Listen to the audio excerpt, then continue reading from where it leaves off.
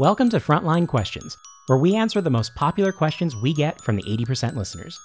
I'm JD from Exonify, and today's question is, does gamification work in frontline training?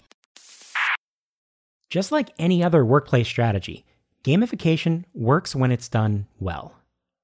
This topic gets a bad rap because it's often discussed in a very superficial way.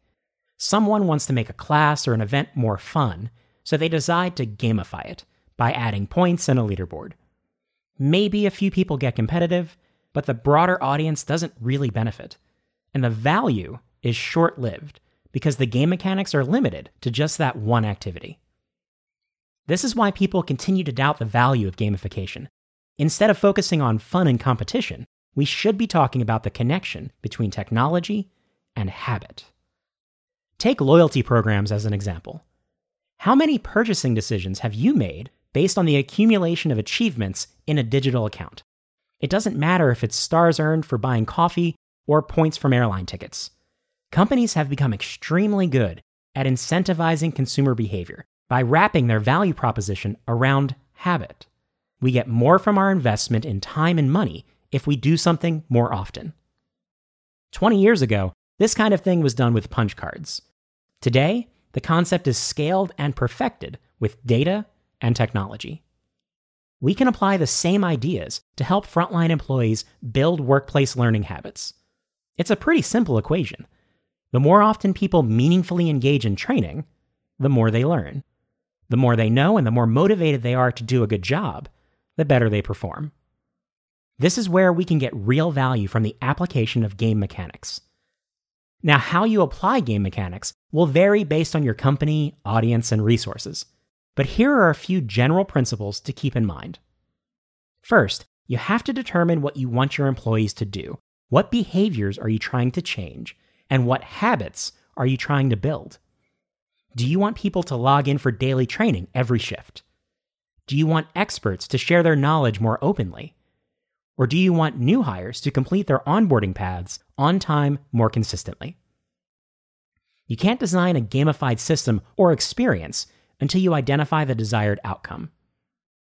Next, don't limit yourself to the basics of gamification. Points and leaderboards have their place as game mechanics, but there are plenty of other powerful tactics out there, everything from challenge and storytelling to achievements and rewards. Think about the games you love to play. They usually apply a meaningful mix of mechanics. You may earn points for specific actions, and then those points can help you earn rewards and unlock other activities that add value to the overall game.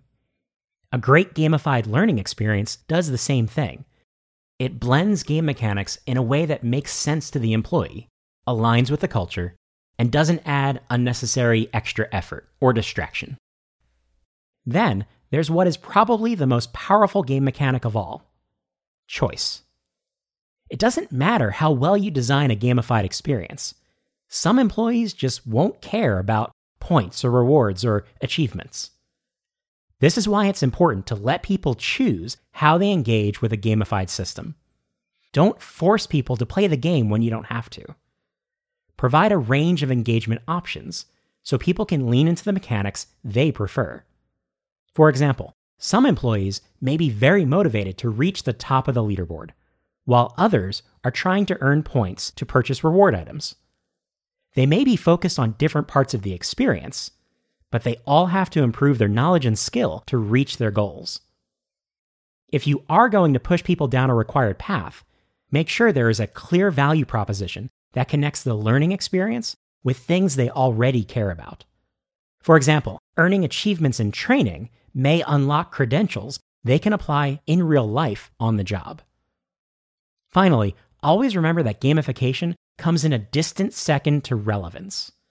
Game mechanics may bring them into your learning platform initially, but it's the high-value, highly relevant content that will bring them back long-term. Frontline employees don't have a lot of extra time at work. If the training doesn't help them do their jobs better, they won't sustain their learning habit, no matter how many points or rewards they can earn. That's a quick summary of how you can effectively apply gamification to build a learning habit within your frontline workforce. If you want to dive deeper into the subject, I recommend anything and everything written by Karl Kopp. And for a practical example of game mechanics applied to education, check out Duolingo and enhance your language skills along the way. Thanks for the question. If you'd like me to answer your question on a future episode, send me an email at podcast@exonify.com. I'll see you soon on the next episode of the 80%.